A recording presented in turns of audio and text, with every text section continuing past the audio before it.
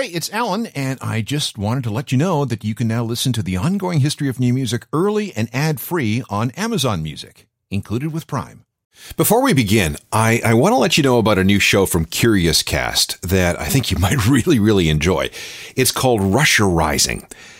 Putin's Russia has been accused of using internet trolls and hackers and even assassins to influence the West. This new investigative podcast hopes to unravel this giant mystery with the help of those who know best. Russian trolls, hackers, Putin supporters, even a former Russian KGB agent. Join Europe Bureau Chief of Global News, Jeff Semple. He goes on a journey to unravel how Russia has gone from tenuous ally to a potential global threat. You can listen to Russia Rising for free at curiouscast.ca or wherever you're enjoying the ongoing history of new music. Do it. Trust me, you'll love it. Here's a question. What is a Guitar Hero? Yes, it's a video game that vaguely simulates playing a real guitar. What else? Okay, it does mean someone who can rock the expert level at Guitar Hero, the video game. But before that came along, it meant something totally different. A Guitar Hero was a guy, and it was almost always a guy, who achieved a seemingly supernatural mastery of the electric guitar. They were so good that other experts looked to them to learn and for inspiration.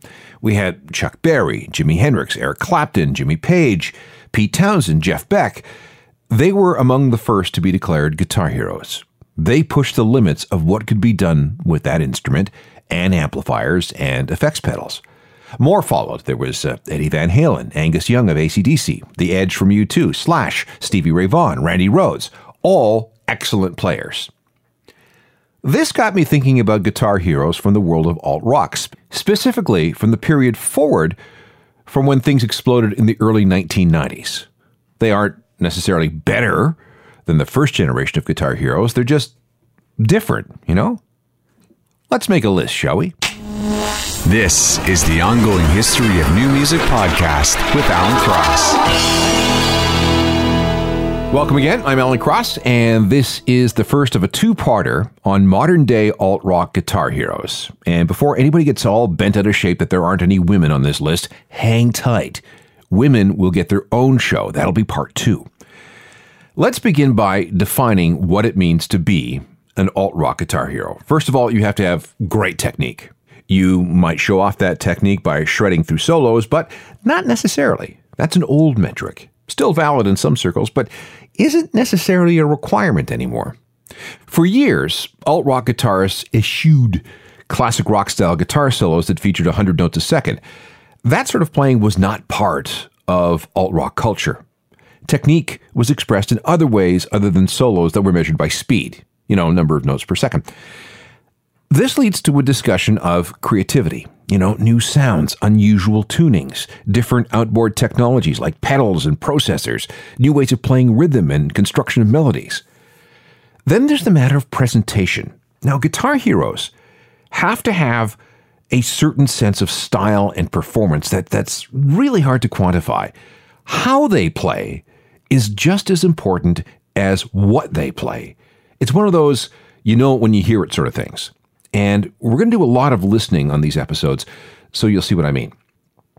And finally, guitar heroes need to have a certain mystique about them. How do they do what they do? Where do they get their ideas? What sorts of mysterious equipment and electronics do they use?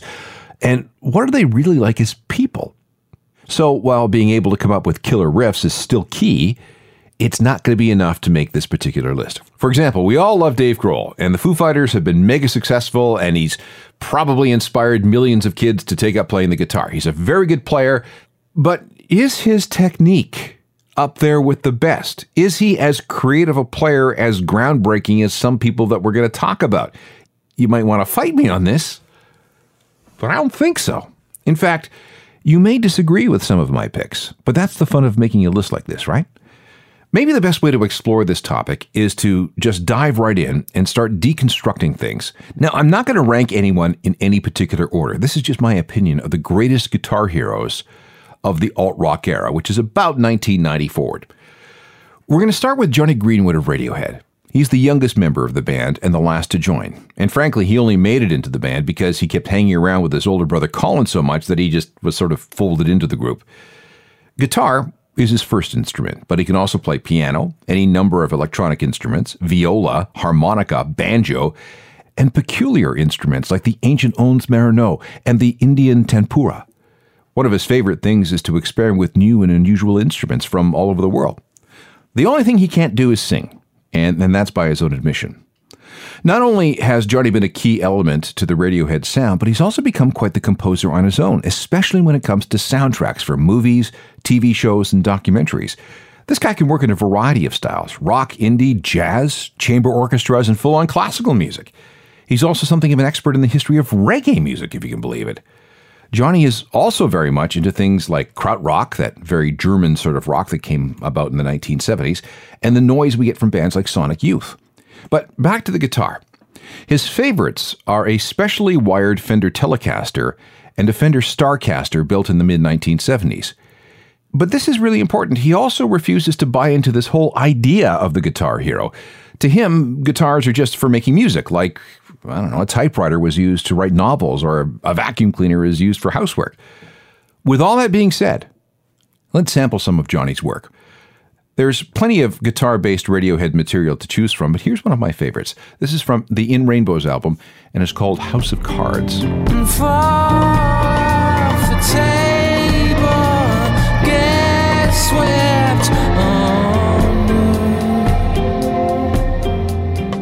Radiohead featuring reluctant guitar hero Jonny Greenwood.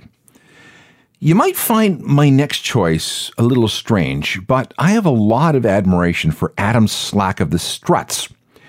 He grew up listening to the Rolling Stones, he loves Keith Richards, 70s glam rock from Bowie and T-Rex, and Queen. Now keep that in mind for just a second. And it was listening to Green Day that got him interested in the guitar in the first place, specifically the video for the song Minority from the 2000 album Warning. As for guitars, he's mainly a Gibson guy, specifically a Les Paul Jr. from 1968. But since the Struts have started getting more attention, he's commissioned a couple of custom instruments. He has one from a company called Fletcher, and KZ Guitar Works out of Japan worked with him to design a semi-hollow body with a fatter neck. He also has a full-size Les Paul that he bought from Mike McCready of Pearl Jam. He actually calls this the best instrument he's ever owned because it never seems to go out of tune. Now, back to Queen. If you had to ask Adam about his greatest influence, he would probably tell you it was Brian May of Queen. That KZ guitar that we talked about was inspired by something Brian used to play. As for amps, he's got tons of them. Marshall, Vox, Three Monkeys among them. And again, we go back to Queen. Now I want you to listen to this. Listen to the solo Adam does on this song. He says it was totally inspired by Queen and specifically Brian May. It's called One Night Only.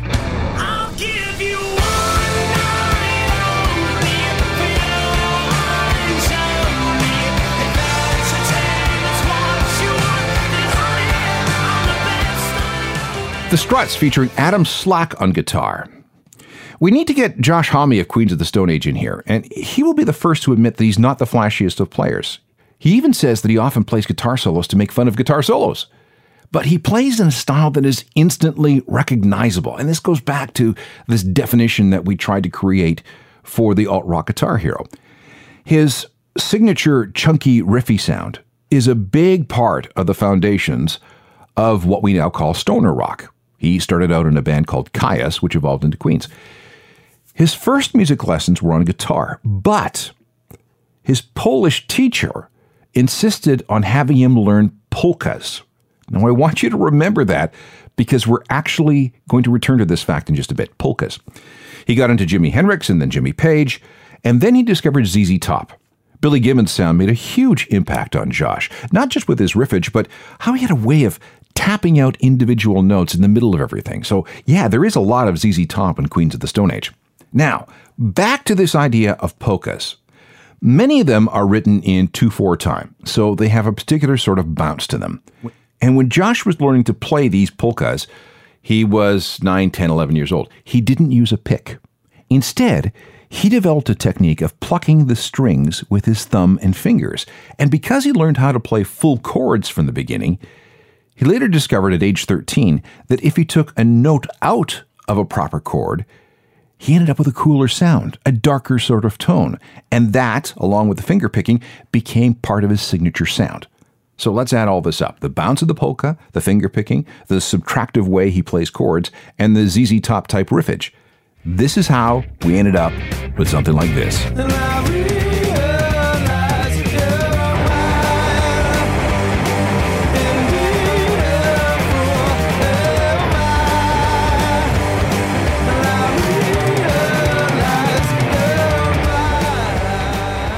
Josh Homme and Queens of the Stone Age. And now that we've deconstructed his playing style and his influences, Queen songs may never sound the same way to you ever again.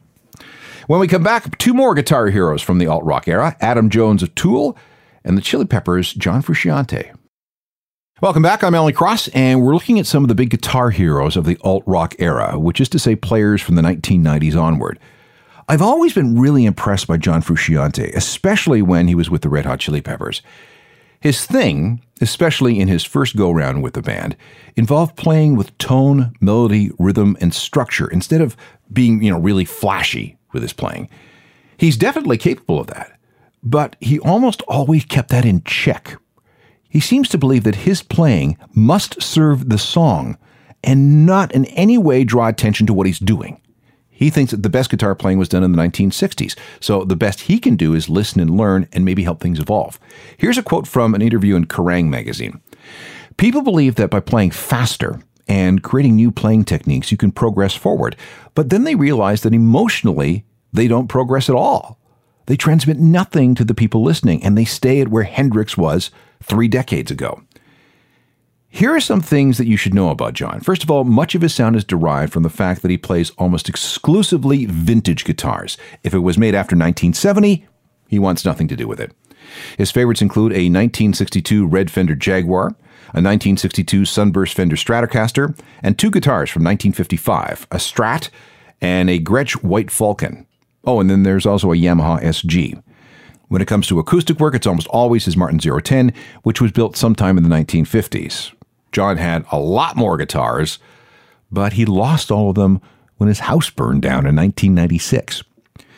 John believes that imperfections and mistakes can actually make a musical work better. Trying to get clean tones from a guitar is a bad idea. He wants to get things wonky and distorted and weird. The other thing he often does is mistreat his guitar, and that's his word, mistreat, because that can sometimes result in cool new sounds. And who does he look for inspiration? Well, we talked about Hendrix, but also Joe Strummer, Captain Beefheart, Frank Zappa, blues legend Robert Johnson, Bernard Sumner of New Order. And this is interesting. He is a real thing for John McGough of Susie and the Banshees because his sound can be so different from song to song.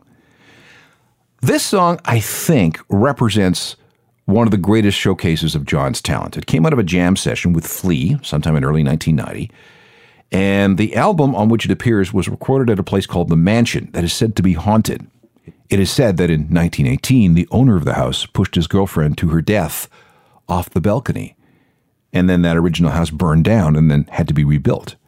There are also stories that ghosts touch people, forces that change the temperature of a room, and weird gremlins that turn up in the electronics. In fact, if you look carefully at the artwork for the Chili Peppers album Blood Sugar Sex Magik, you'll see what looks like a weird glowing orb that's part of a group photo. It was poltergeisty things like this that inspired John to create the otherworldly guitars in songs like this.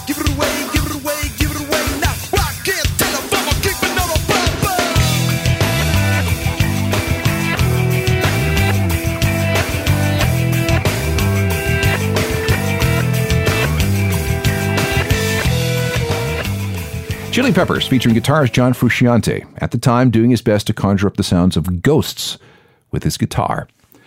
Let's move on to Adam Jones of Tool. And to be clear, Tool is Adam's band. He formed it, he runs it. And if you're a Tool fan and you've deconstructed all the records, it'll come as no surprise that Adam has plenty of formal training. He learned all about music through something known as the Suzuki method, which has been around for decades. It involves learning to play by ear rather than from sheet music. It encourages public performances from a very young age, and it emphasizes something called tonalization. That isn't so much about playing notes, which of course you have to do in playing music, but it's also about finding and recognizing beautiful and interesting tones from an instrument. And that concept has been very, very important to Adam in the music he's helped create with Tool. Again, it's not just the notes, it's the sounds. Very Suzuki method. Adam's first instrument was the violin, which is a Suzuki method staple, and he learned to play classical music, which of course makes sense if you're at all familiar with Tool's music, right? He then moved to bass before picking up a 6-string guitar. And as for his style, he really doesn't have one. It's back to that sounds over notes thing. Power chords when needed, polyrhythmic riffs when required, triplets, arpeggios, whatever that particular song requires. And he's not shy about using all manner of outboard gear to get those sounds. His favorite guitar is a Gibson Les Paul. He has lots of them, but his favorite might be a special Silverburst edition. And there's some mythology here. It is said that the weight of the paint used for the 1979 model, which is what Adam has, imbues a special sort of tone to the guitar. Another legend says that Adam has a stray screw or nail somewhere in his guitar, which gives it that little extra something special. As for amps, he loves old school Marshalls, the kind with the tubes. He says that no two Marshall tube amps sound the same, so when you find one that sounds good, you keep it. Almost every song Tool does seems to be in drop D tuning. And this is something else to listen for. Adam likes to do exactly the opposite of what Josh Homme does. Josh, you remember, removes some notes from chords. Adam adds additional notes to a lot of the chords he plays, and this explains some of the thickness that we hear in Tool guitar parts. Let's listen to some Tool, taking note of how Adam uses all kinds of different techniques and is always looking for those interesting sounds. Here's Stinkfist.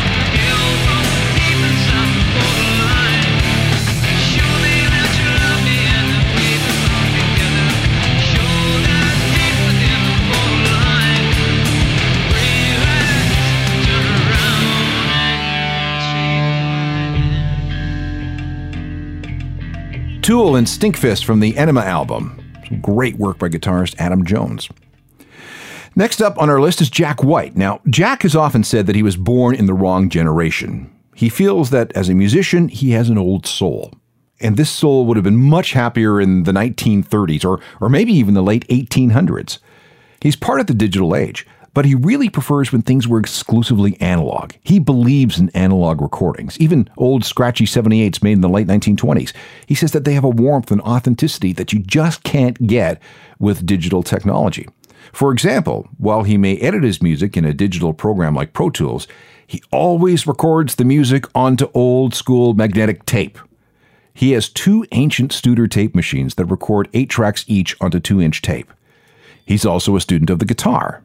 If you haven't already, watch the 2008 documentary It Might Get Loud, which features Jack, The Edge from U2, and Jimmy Page of Led Zeppelin, all trying to explain the relationships they have with the electric guitar.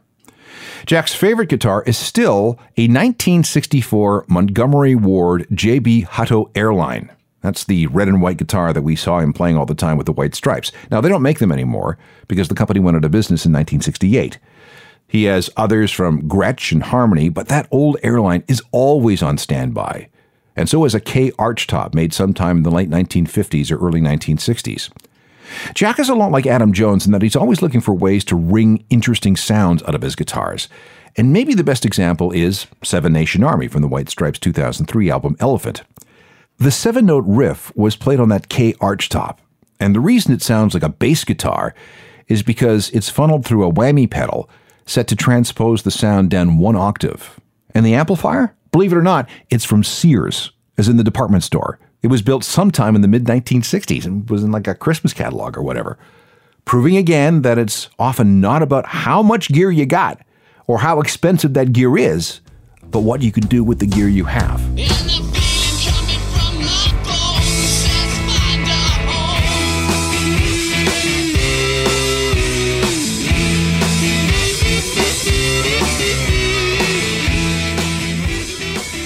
A song that will be a worldwide sports anthem for decades, and one recorded using a Sears amplifier in an old 8-track recording studio in London called Toe Rag. This is part 1 of a 2-parter on guitar heroes, and there were 2 more guys I want to discuss. The first is Matt Bellamy of Muse. He's doing things with a guitar that make his style, technique, and technology very hard to unpack. What Eddie Van Halen was to the late 1970s and early 1980s, you could say that Matt is the equivalent to the 2000s.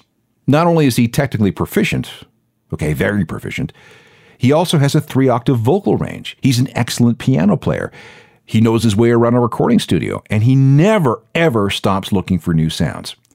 We can observe a number of things about his playing style. First of all, he likes arpeggios. This is when you take the 3 notes of a chord and play them individually one after another in either ascending or descending order. This is a cool technique because when you need to, you can go back and forth between the arpeggio and the full chord. Matt loves outboard gear like pitch shifters and fuzz pedals and all kinds of gear that adds various amounts of delay and reverb. Duplicating what he does is actually really hard because his guitars are custom made by a British guy named Hugh Manson. He packs all kinds of weird technology on board into the guitar. So we're not entirely sure what those guitars can do. He calls them Mattocasters. And one of his favorites has 7 strings.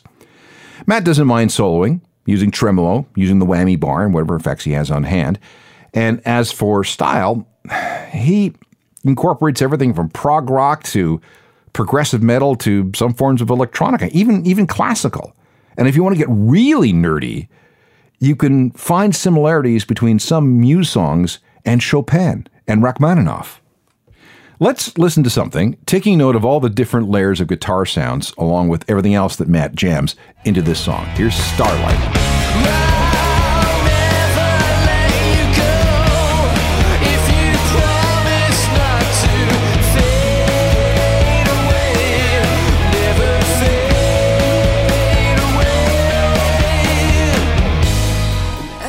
Muse featuring Matt Bellamy. We have time for one more male guitar hero, and that's Tom Morello. He's always been one of my favorites. Tom first picked up a guitar at age 13, a K guitar, a cheapo Japanese thing that cost about $100, and within weeks he was playing in a Led Zeppelin cover band. But he really didn't start getting serious about studying the guitar until he was about 20, and that's when he picked up a Gibson Explorer. Around the same time, he formed a band called Electric Sheep that featured some guy named Adam Jones on bass. And this Gibson Explorer was the guitar he took with him when he enrolled in Harvard. He still has it. He got deeper into hip-hop and rap. Public Enemy and Run DMC were big influences, which also moved him to start scratching his guitar strings like a DJ would on a turntable. He also spent a lot of time listening to old Black Sabbath records, noting how guitarist Tony Iommi often exhibited restraint, realizing that the space between the notes could be as important as the notes themselves. He holds his guitar a little differently. He plays it way up high on the body. And that's done deliberately because it gives him more room to move his hands up and down the strings and to create all sorts of unusual sounds on the body of the guitar and the fretboard. And naturally, you can't do any of this without all sorts of effects pedals. Tom has dozens of guitars, but his most famous is probably a custom job that he calls his Arm the Homeless Electric. He calls it this because he carved that slogan, Arm the Homeless, into the body of the guitar sometime in the early 1990s. He bought it in 1986 from a luthier. That's what you call a guitar maker. This guy was in Hollywood. And Tom did not like it at first, so he started switching out all the individual components. All that's left of that original guitar is the wood used for the body. But despite all the changes and all the abuse, this has been his main guitar except during his Audioslave period when he experimented with others, including a special Fender he called Soul Power.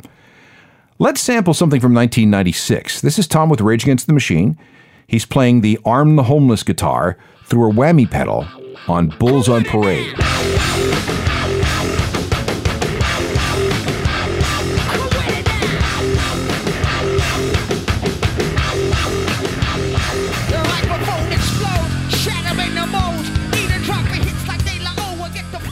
And there you have a sampling of some of the great alt-rock guitar heroes of the alternative era, which is to say since the 1990s. We have Johnny Greenwood of Radiohead, Adam Slack from the Struts, Josh Homme from Queens of the Stone Age, Matt Bellamy from Muse, John Frusciante, ex of the Chili Peppers, Tool's Adam Jones, Jack White, and Tom Morello. On the next Guitar Heroes program, we're going to turn it over to the women. They've been overshadowed by the dudes far too long, far too often, which is just wrong. So we're going to let the women shine on the next show.